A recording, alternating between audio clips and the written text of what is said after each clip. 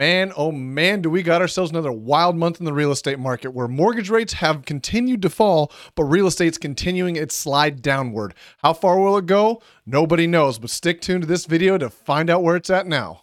So the question is always the same. How do I get into real estate investing if I have no money? How do I find deals? How do I negotiate deals? How do I find contractors and manage rehabs? How do I get the money to even buy these houses, to hold these houses? How does a rental work? How do you manage a rental? How do you manage tenants? How do you borrow money? How do you borrow money with almost no interest? How are all these things done, and how are they done the right way? Well, I am John Barbera, and this is an investor's journey where we share with you how to invest in real estate the right way and how to get into it with no money, how to do this with real tactics that are working today in the market that we're in right now with things that we are personally doing. So welcome to the show. I'm John Barr with An Investor's Journey, bringing you the best tips, tricks, and strategies to help you succeed in real estate the right way. In this channel, we go over everything that's working in our business and a lot of things that aren't working.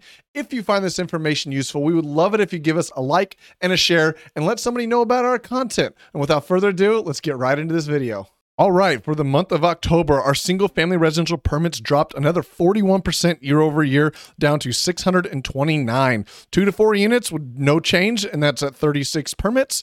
5+ units. Now, this is a trend that I have seen and it continues to persist of massive year-over-year increases in the multifamily space. So we were up 64.4% year-over-year in the multifamily permits, up to 1,049.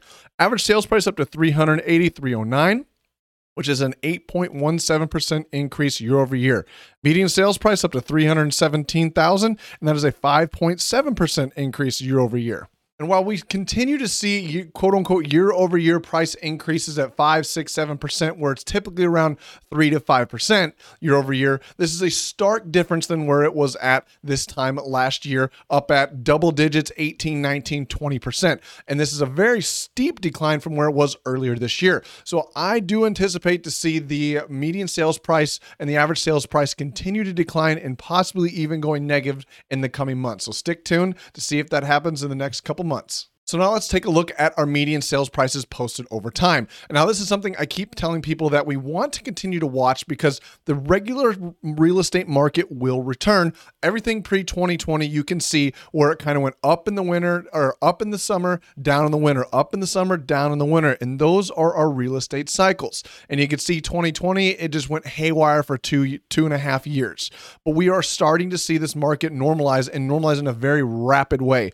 I continue to see this next year is going to be very painful as far as year over year price declines from where it was at this time last year and the year before, but only time will tell. But the reason I say this is important is you need to continue to watch this information because you see what the normal real estate cycles are. So we got really kind of pulled forward a lot of sales and a lot of buyers in these last 2 years. So it's normal to see or to expect that we're going to have some form of normalization as time goes on. So keep tuning in to see how this changes over time. Next up, we have the year-over-year appreciation. And now this is something I've seen where you can see the normal kind of cycles between the last real estate bottom and up until COVID in 2020 when it went through the roof. And you can see how fast this has dropped off. That's why I track this information, because I want to see what the overall trend for appreciation is. And this is where I draw my conclusion that I do expect the year-over-year appreciation to probably drop negative sometime in early next year to the early next year, first, second quarter. I do expect to see this number go negative for a period of time because we had such massive appreciation the time before that.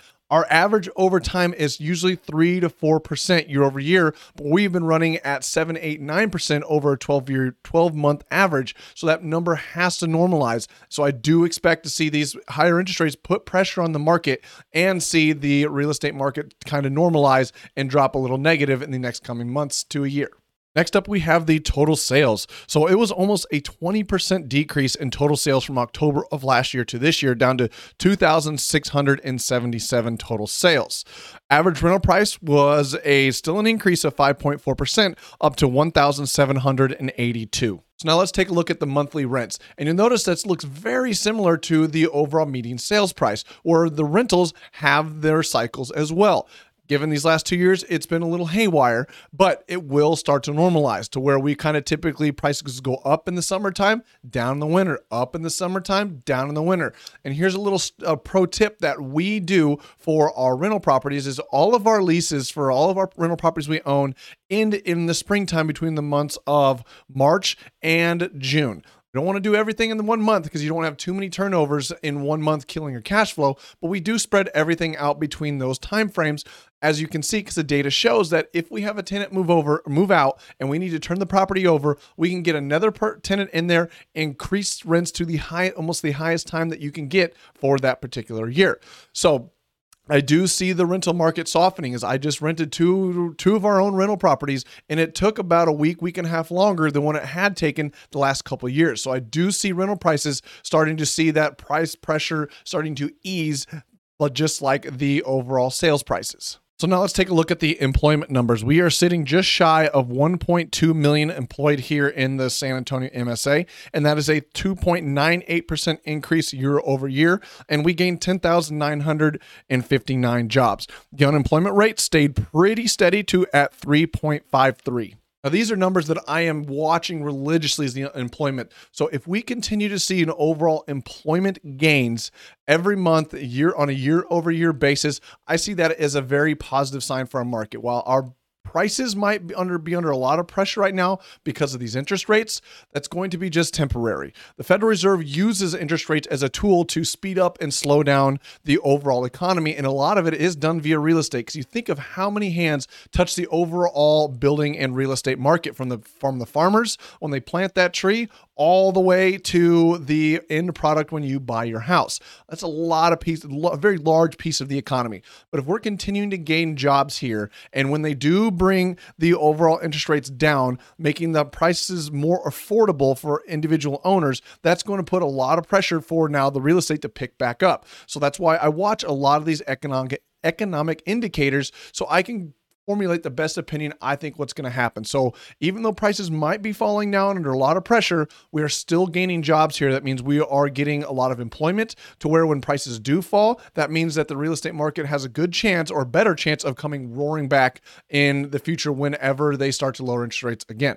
This is also one reason why I track this over time, because you can see what the overall prices have done historically over the last 20 years, going back to the last two recessions coming out of the 2000 dot-com bubble, where it kind of goes down gradually and then spikes up. And you can see the similarities for the 2008 debacle and what happened in the COVID restrictions when everyone shut down and got laid off. You see this huge spike and then a gradual drop all the way back down to where the quote unquote full employment is, which is where we currently are right now. Because I need to watch the unemployment number, because as you're starting to see a lot more like kind of those tech layoffs, and it seems like it's been really kind of constrained to that sector right now, I want to know if it starts broadening and move into the overall general economy, especially here for our local MSA. Because if people are getting laid off, that means that they cannot get mortgages, which that means people that do need to sell, the buyers aren't there. So that is why I track this stuff and make sure you check this stuff out every single month when this video goes live. So now let's take a look at the month of inventory for here in San Antonio. We are sitting at a 4.24 months inventory, and that is a 0.91 month increase from the previous month. So that is a huge increase from 1 month to the next, and that is something that does concern me if that continues to persist. So November 19, we were sitting at 3.91. So let's talk about months of inventory, as I think that is the biggest indicator for where we think the real estate market currently is. Months of inventory tells us how much inventory is on the current market and whether we are in a buyer or seller's market. So now, depending on who you listen to, they say the balanced market is somewhere between 4.5 to 5. Some people even say 6 months of inventory is your balanced market between buyer and seller.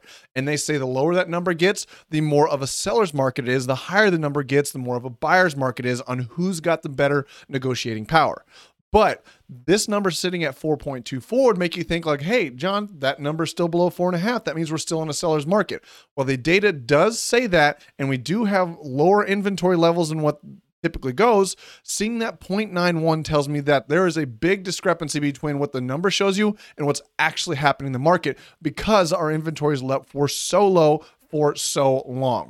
So now, I can tell you from firsthand experience from listing houses these last months that this is a completely different market than where we were sitting in 2019 when we were at 391, which is not that much off, that far of a difference. We've listed several houses and we've had to do big price drops in order to get that traffic moving through the houses again, which is why you're starting to see that inventory fly up so much. Is because nobody wants to say like, hey, my neighbor just sold this house for $50,000 more than what you're telling me to list it for. I don't want to list at that price, Mr. Realtor. I want to list at what they listed for. So that's driving up inventory levels and people cannot afford those homes anymore. And people are getting that kind of fear of like, oh my God, I missed the boat, putting their houses on the market, trying to get what they can, which is driving up inventory. And I can tell you that even though those numbers are low, I feel we are more in a buyer's market for sure, depending on your area and price point over where your clients or where your house sits in the overall economy here in San Antonio. So now let's break down those inventory levels a little bit more so you can kind of understand what I mean, that it depends where your house lands in the overall retrospects of the real estate market.